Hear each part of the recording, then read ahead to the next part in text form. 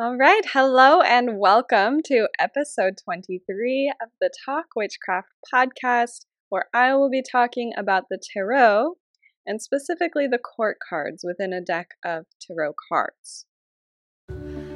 You're listening to Talk Witchcraft, the podcast where we talk about witchcraft as a lifestyle and discover how to merge magic into your daily life.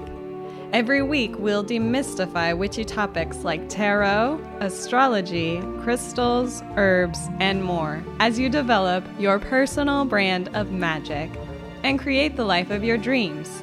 I'm your host, Maggie Hazeman.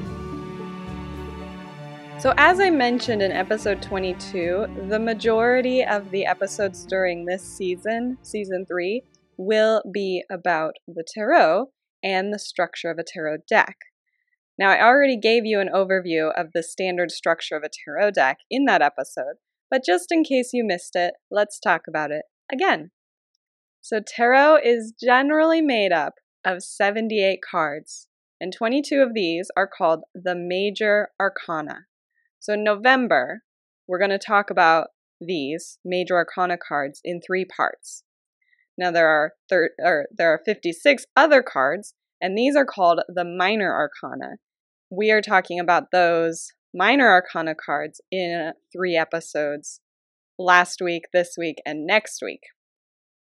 So the minor arcana are made up of 4 suits, and we're going to talk about those in next week's episode, episode 24. Each suit has 10 numbered cards with ace representing 1, and we talked about those numbered cards last week. There are also 4 court cards in a suit, and that's what we're talking about today. So each suit has 4 court cards, as I said. There's a page, a knight, a queen, and a king. Some modern decks will call these different things. I've seen the page called the daughter, a knight called a son, the queen the mother, and the king the father. But generally there's 4 in a tarot deck, and they have a certain meaning associated with them. They represent personality traits and characteristics. They bring this human element, the personality element, and the cast of characters into the story. So like I said last week, when you know the structure of the deck, it's really helpful for learning each of the meanings of the cards, because each suit has a domain, and there's 4 suits, as I said, and each position within the suit, whether it's a number or a court position, has a theme that is consistent across the suit. So instead of having to learn 56 cards, you really only have to learn, the numbers and the courts and the meaning of the suits, and that's a lot fewer. That's more like 18 keywords, and you can kind of cross multiply the suit with the court position or the suit with the number. So let's talk about these court positions and what they mean. You already know about the numbers from last week, so now we're going to talk about the court. And if you have a tarot deck, you might pause this podcast now. You can sort out those court cards, the pages, knights, queens, and kings. You can follow along with some visuals. So it seems to me that the court cards are some of the hardest to interpret for most people that I talk to. And I think this is because they actually represent so much. They can represent a specific person, so a person that if you're doing the reading for yourself, it could represent yourself as well. Or if you're reading for someone else, it could represent them or someone that they know. And when you're telling a story with the tarot, which I find to be the best way to use them, is to tell a story using the cards as imagery. We have the major arcana, which again, we're going to talk about the major arcana later. But these are the big ideas or themes. And then the numbered cards, they're like the events and the setting of the story. So they kind of give a timeline. They talk about the things that are going on in day-to-day life, the situations. And then we have the court, and I look at these as like the cast of characters. So they represent people. They can also represent a specific part of your personality rather than the entire person. So I believe that everyone has all 16 court cards within their personality, and some of them are just, more present or more obvious. Some of them you might know in yourself, but other people might not see it in you, and some other people might see in you and you don't necessarily see it in yourself. So it's just the way that we relate to other people and what we put out in the world. So it could represent just a single part of your personality, and that's what is coming up in the reading. Sometimes a court card may be a personification of an event or an object, something that doesn't normally have a personality. So non-human animals, plants, objects, and events, they might, when a court card comes up, it might be a way to add personality to those things. And court cards can show up as a way to represent some sort of level of maturity or progression along this spectrum of transformation. So we're going to talk about each of these ways to interpret the court cards a little bit more, but I want to introduce you to the different cards. Before I do that, I want to let you know about a reference guide that I have for you to download. So you can go to the show notes and you'll find this guide. All you have to do is click the button and enter your email address, and then you can have it sent directly to your inbox. This guide is designed to help you see the interpretation of each card at a glance. So it's a list of keywords associated with these cards. And the way that I recommend you use it is to hang it up wherever you read tarot, so that if you're feeling a bit stumped, sometimes our minds go blank in the middle of a reading, and you can just glance up and see, oh, a knight represents this. And that might trigger something in your memory. It might bring something up in your intuition, and then you can continue with the reading. You can also keep it in your grimoire as a reference. You can copy it down as a way to take notes and help really solidify the meanings in your own mind. So you can use it however you want. You can find it at mumblesandthings.com/blog/023. And that's where you'll find all the show notes as well as this guide to download. Okay, so let's introduce you to these characters, starting with the page. So the page to me is like, and to most references, is a representation of like childlike innocence, of sort of immaturity, spontaneity, kind of looking at the world in new ways. So you might think about it in terms of like the beginner mind that I talked about in a previous episode, and just seeing everything as if it's new and surprising. And so the page is kind of that expression of the personalities, newness and innocence and sometimes immaturity.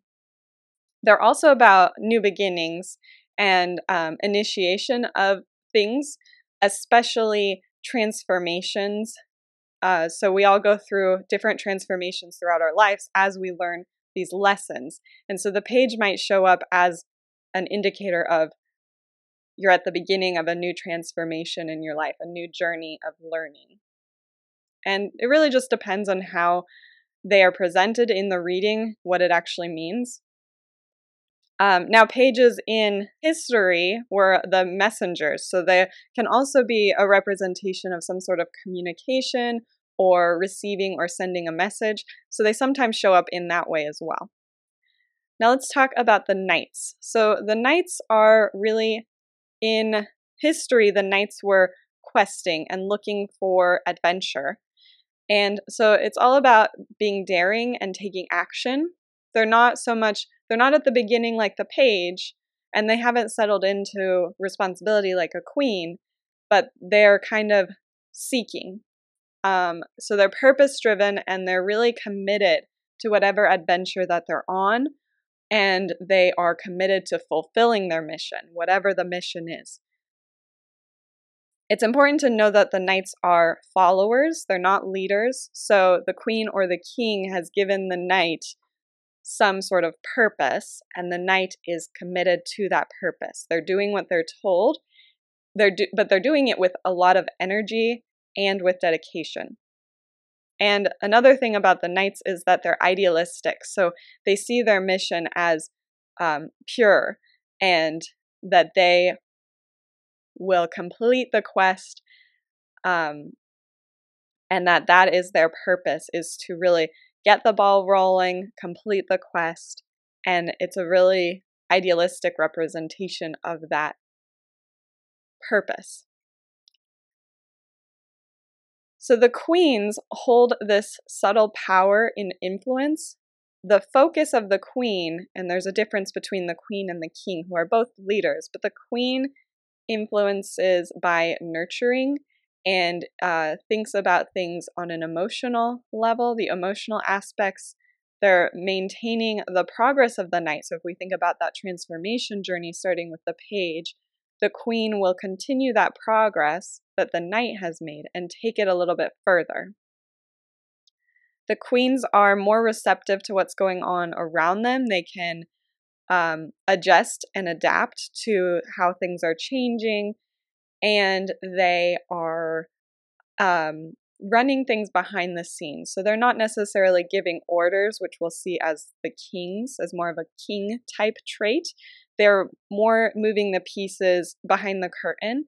And so they represent this idea of expansion and growing and moving into a place of potential, moving into the potential of whatever the knights have been adventuring and questing towards. And then the kings are the most mature and serious of the court cards. So there's that progression from page to king. The kings are at the end of that transformation journey. And so they are strong and they're leaders and they're visible. So like I said, the queens are kind of behind the scenes. The kings are giving the orders and they're making decisions. They're the authorities and the leaders. And they can be selfless. That's part of ruling a kingdom. Sometimes they appear as ruthless, though, in when it comes to upholding that design that they have and the goal that they have created. So they're giving orders in a way that is like very specific to the goal. So they're not as adaptable as like the queens are, that will change and adjust based on new information. The kings are really purpose driven. And once they have set something into motion, that's the direction that they're going to go into. All of the planning and everything like that, it's complete. And so the kings are kind of controlling and they're very decisive. They set the tone and they set the direction of those plans. So those are the 4 court cards that you will encounter. And we're going to talk about the suits next week. And so you can, like I said before, you can kind of cross multiply and apply the domain of the suit over each of the court cards' energy, and you can see how it changes. Now, how to interpret these when they come up in a tarot reading. There are some texts, a lot of the older texts about tarot will talk about the court cards as representing specific features of a person. So things like hair and eye color, age, and gender. And I don't find this to be very accurate. In fact, I think it's really limiting, especially when you're using a really traditional deck like the Smith Rider-Waite deck. It's not very diverse. So there's not much variable between the ways that these different characters look in each of the cards. So there's some other ways that I like to interpret the court cards, and these are more modern ways to interpret them. I think the most common meaning for a court card is that it's some sort of representation of a specific person. So like I said, it's a character in the story. And if you're reading for yourself, it's usually you or someone that you know, so someone in relation to you. Or again, if you're reading for another person, it would represent them or someone that they know because the reading is about them. I think this is why it's really helpful to know the personality of each of the cards, to know how the character in this card would think and feel and behave in various situations, how they would react, things to like what motivates them to take action, what motivates them to not take action, how they respond to different stimuli, what stresses them out, what relaxes them. So knowing all of this about the characters in the card can really help you to figure out which person it's referring to. And some people also like to link the court cards, to the Myers-Briggs personality trait indicators. And it works out nicely because there are actually 16 MBTI, Myers-Briggs Personality Trait Indicators, and there are 16 court cards. So there's no universal way to match these. There are plenty of people who have made their own connections. There's blog posts and podcasts about this. I think it's really a fun exercise to do this for yourself, to sit down with each of the 16 court cards and maybe pull up one of the Myers-Briggs personality websites that lists all 16 personality types and match them for yourself. This really helps you to figure out what you see in the cards and what those personalities are really like. So I think that's a good exercise to really get to know the court cards. Another type of personality that you can match up with the court cards is the zodiac signs. Now, there are only 12 zodiac signs and again, 16 court cards. So when I did this, I actually left the pages out. And I set the queens as the cardinal signs of the zodiac, the kings as the fixed signs of the zodiac, and the knights as the mutable signs of the zodiac. And then each suit, as we'll see next week, aligns with a different element. So you'll see that fire signs go with the wands, the water signs go with the cups, the earth signs go with the pentacles, and the air signs go with the swords. And so if you match them up this way, it makes a lot of sense to me, but maybe you have a different way that fits for you. So anyway, that's kind of a fun way to look at the cards and get to know them. Now, another way to interpret the cards, as I mentioned before, is as a facet of the personality, whether that's your personality or the personality of another person. So again, I think we have all of the 16 court cards within us, and some of the traits associated with each court card may be more obvious. So if a card shows up and this is the way it's meant to be interpreted, it can be something that you might benefit from nurturing or developing in yourself or the person that you're reading for. Or it might be a part of yourself that you are expressing too heavily, something that is coming out too much and maybe causing obstacles or challenges to appear in your path. So that's another way to interpret the cards, the court cards. And as I said before, the court cards could also personify an event or object that might not normally have a personality. So again, this will all depend on the question that you asked and the position in a spread. But if you're asking about an outcome of going to an event and you get a court card, for example, the event would potentially personify those characteristics of that court card. And then finally, the court cards can represent the progression through the levels of maturity. So I kind of talked about that as we went through each of the page, the knight, the queen, and the king before. Now, this isn't always in relation to age, although it can be, where a page would represent a young person, like a child. A knight might be a teenager, a young adult. A queen would be a middle-aged person, a middle-aged adult, and then a king would be an elderly adult. Usually it's more about the maturity of a person in the sense of their mindset or their emotional state. So rather than it being about their actual age, how old they are, it could be that a page would be someone who is young at heart or naive, or even someone who's unfamiliar with that situation. So someone who's new to town or someone who's new to a job. And rather than it being about someone's age, being really young. And again, in terms of maturity, this can also be seen as where a person is in a particular transformation. So like I said before, the page would be someone who has just started this journey, and the king would be someone who's at the end of that transformation, and the knight and the queen would be sort of in the middle of learning those lessons. So with all of these different ways of interpreting the court cards, you might be wondering which one to choose or how to interpret the court card when it shows up. And that's why there is so much confusion about the court cards, because it's a little bit less straightforward than maybe the numbered cards or the major arcana cards. So here's what I do.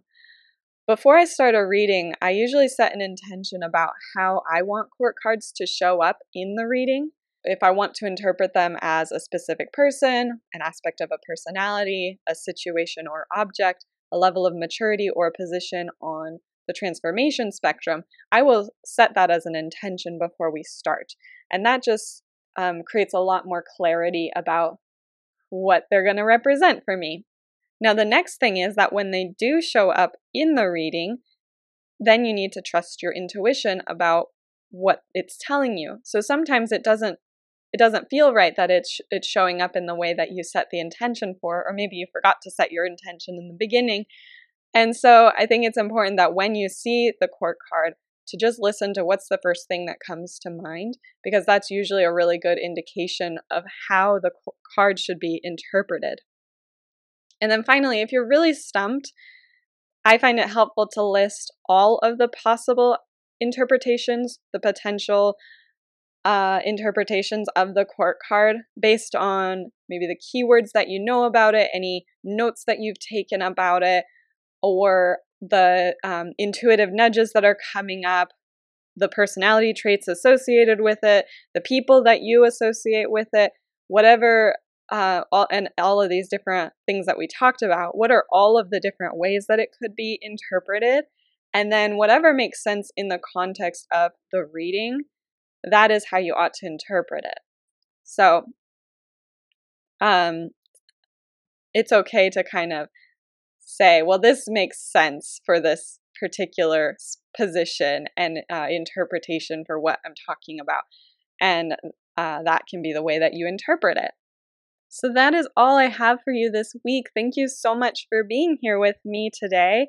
I really appreciate that you chose to spend your time learning about the tarot with me. So let's just recap what we talked about. We looked at the general structure of a tarot deck and where the court cards fall into that structure. We also looked at each card on an individual level, the pages, the knights, the queens, and the kings. And we looked at how to interpret court cards when they come up in a reading. And I really hope you enjoyed this lesson. You can find the show notes by going to mumblesandthings.com/blog/023. And that's where you can find that downloadable resource I mentioned earlier. You can join me next Tuesday. We'll continue this series on the tarot, talking about the suits of the tarot and the elements they're associated with. So I think that's going to be a really interesting conversation, talking about elements and the suits. Now make sure you subscribe so that you don't miss that episode or any other episode I put out in the future. And I'd really appreciate it if you'd leave a 5-star review on Apple Podcasts. That helps me know I'm doing something right and that you're listening to me. I love it if you write something as well, but you definitely can just click the 5 stars and be done with it. You can find me on Instagram and Facebook at Mumbles and Things, and you can join us in the Mumbles and Things Facebook group, and you can chat about this episode with other witchy folks. Just go to talkwitchcraft.com and it'll redirect you to the Facebook group, or search Mumbles and Things on Facebook. Wait, don't go yet! Thanks for listening to Talk Witchcraft with me, Maggie. If you've enjoyed this episode, I invite you to check out mumblesacademy.com. Mumbles Academy is the place to be for intuitive souls at any stage of their witch path. Whether you are a wildling at the very beginning of your witchcraft journey and are looking for a safe learning environment, a creator who is committed to your practice and wants to develop your witchcraft skills even more, or a sage who is full of wisdom already and wants to share what you know with others, Mumbles Academy was designed for you. With monthly masterclasses and live Q&As, an extensive archive of courses and trainings, and a supportive community to help you along the way with encouragement and advice. Mumbles Academy is the perfect place for you to be as you continue on your witch path.